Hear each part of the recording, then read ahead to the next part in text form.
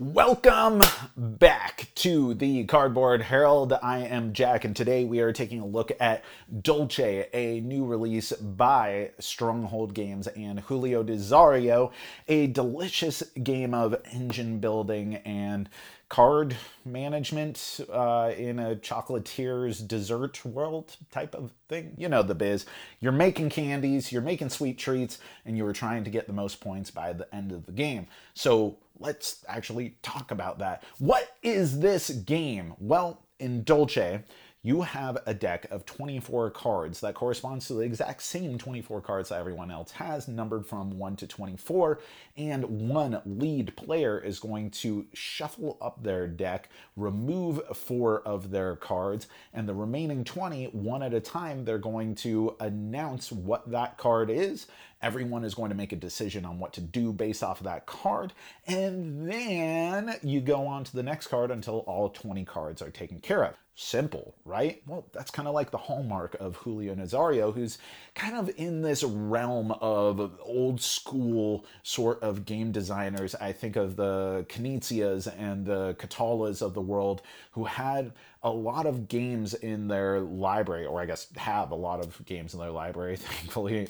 It's very focused, almost like there's a game mechanic and then a whole concept that is built just to facilitate that one mechanic, and then you have a theme that is abstractly tied to that.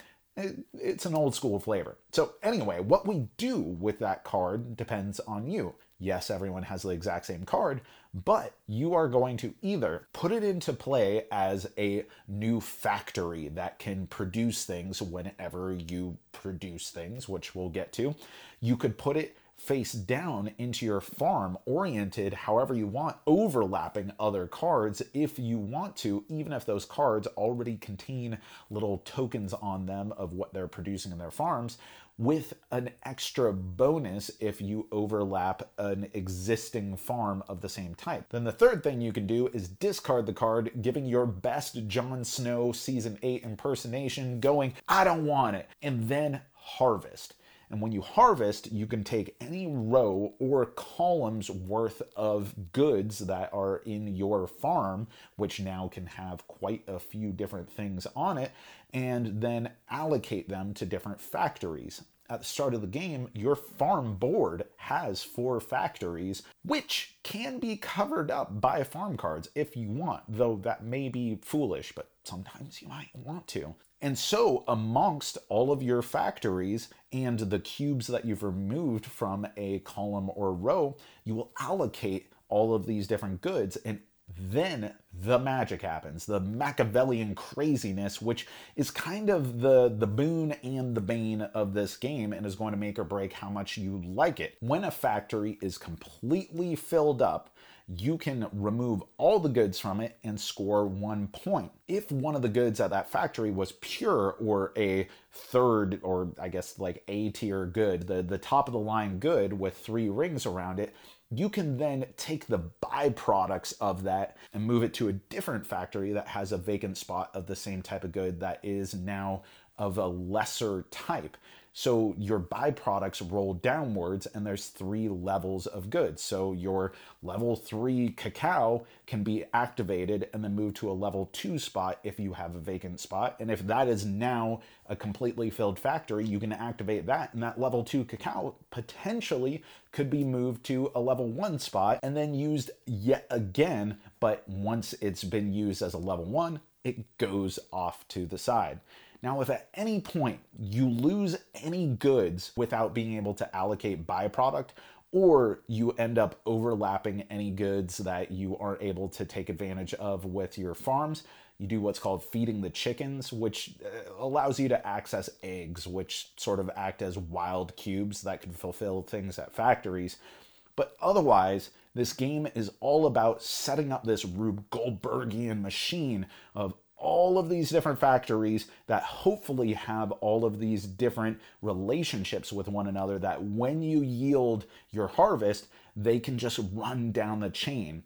Now, if you have a factory that has partially fulfilled requirements, those stay on until later. So maybe you harvest in order to prepare for a future harvest, which isn't a bad idea, but it's not also a good idea either. The thing is, in playing this game, the greatest joy is resolving this harvest and just seeing everything interact. And there are so many crazy combinations of things that can happen. And some factories will potentially be activated twice, and having this network is really cool. And it's really thematic too. I love the idea of maximizing your resources, not just from an economic standpoint, but to minimize waste. It's such a cool concept, and the relationships of all these different cubes shuffling around is great. Now, doing this at the beginning of the game isn't that big of a deal. There's only like 5 things that you could potentially change in how you resolve a harvest turn. The end of the game, this becomes this really disruptive, for lack of a better term, turn, where the rest of the game was like this super easy. I take a card, I decide what to do with that card, I move on to the next card. But then the harvest turns become these like brain burning exercises in maximum efficiency that if you were to be someone who is, say, I don't know, analysis paralysis prone, you are going to be studying to make sure you yield every possible point from activating factories in very specific orders. And in my experience, that can be fun, but I always felt like I was a step behind, that I wasn't seeing the puzzle. And at a certain point, my brain just went, and I decided to just go with my gut and how I resolved them.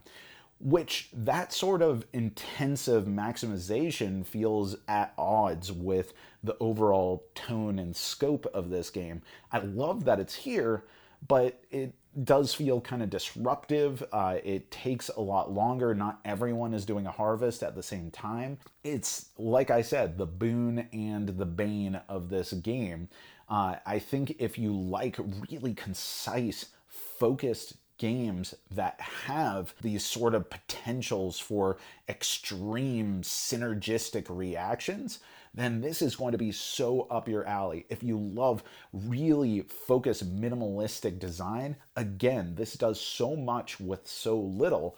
But if you want something that is more reined in or more casual of an experience, I don't know that this, in spite of presenting itself in that way, is really going to do it for you. But yeah, that's pretty much it. This is Dulce, a game of explosive resolutions that, depending on how you like your games, is either going to be dry and tedious or extremely exciting and robust and synergistic and crazy. I feel like I got about equal measures of both, but ultimately it is such a tight and charming experience with how much it does with how little that I can't write it off either. There's something really intriguing and minimalistic about this that I absolutely adore, even if it's not a game that I think I'm going to always be turning to or may even keep in my collection. And that's the review of Dulce. But let me know, what are your favorite games that have food themes? I want to hear about it because I'm trying to lose a few LBs, if you know what I mean.